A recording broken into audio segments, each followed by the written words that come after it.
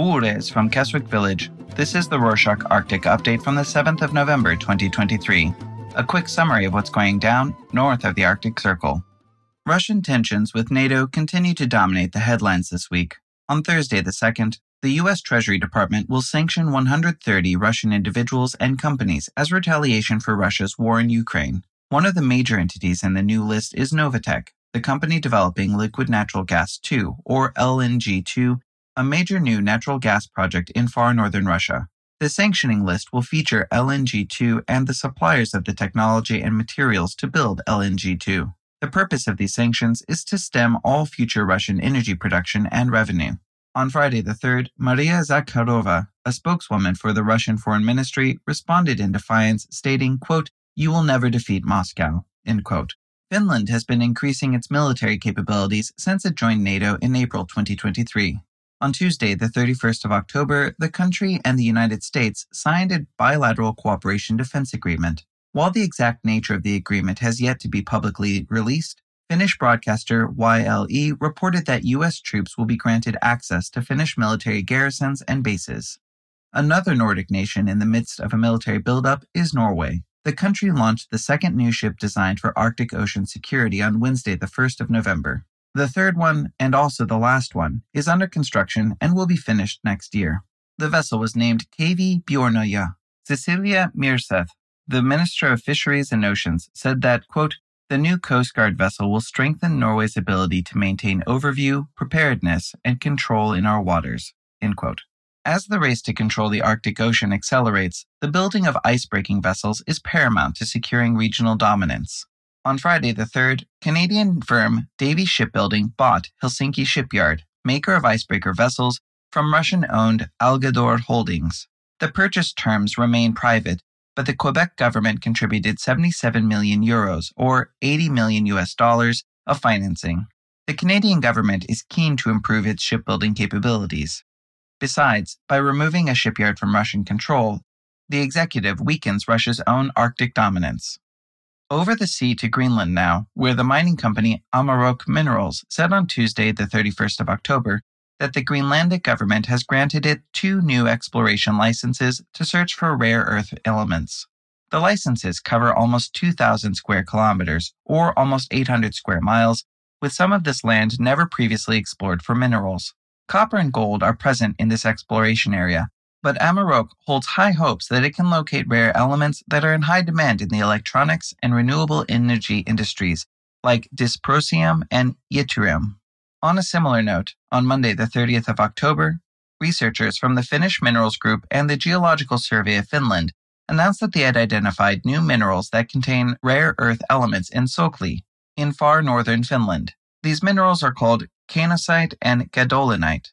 Mineral discoveries in Finland and Greenland could disrupt the Chinese market in rare earth minerals, which has been dominating the global supply for decades. Greenland looks to build its future not only with mining, but through Chinese investment. A Greenlandic delegation returned from China on Monday the 30th of October after spending a week promoting the country to Chinese authorities. China has previously rebuffed attempts to make agreements with Greenland, but the delegation was successful for the first time in preparing trade agreements for the export of fish and shellfish from Greenland to China, as well as promoting the country as a tourist destination for Chinese travelers. Alaskans received some welcome news when, on Wednesday the 1st, the Environmental Protection Agency announced that it was awarding a grant of $10 million to the Alaska Department of Environmental Conservation to improve air quality in the Fairbanks region. Since 2017, the federal agency has awarded over $40 million in funding to improve air quality in Alaska. The funding will be used to replace oil heating appliances with natural gas or propane and expand the availability of natural gas to underserved communities. The aim is to replace wood burning, the main fuel source for many indigenous communities, with natural gas, which is significantly less harmful to human health.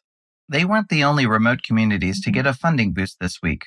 On Tuesday, the 31st, in the Canadian Arctic region of Nunavik, the Avatak Cultural Institute announced a new 5-year plan to spend 36 million Canadian dollars, about $26 million US. The purpose of the funding is to support Inuktitut language work in 15 Nunavik Inuit communities by creating an Inuktitut language authority and developing regional language centers throughout Nunavik. Recall that the Inuit language of Inuktitut like all Indigenous languages, is facing extinction. Canada's Indigenous Language Component Program and the Makivik Corporation are funding the project. A new age has finally arrived in Norway and Europe, the space age. On Thursday, the 2nd of November, Crown Prince Haakon of Norway inaugurated the Andøya spaceport. Located on the island of Andøya within Norway's Arctic, this is Europe's first and only operational space launch port for satellites. It even has a dedicated section for the Norwegian Armed Forces to deploy and defend its own space missions. According to Jonas Gahr Støre, the Norwegian Prime Minister, Andøya spaceport is ready to become a spaceport for the whole of Europe.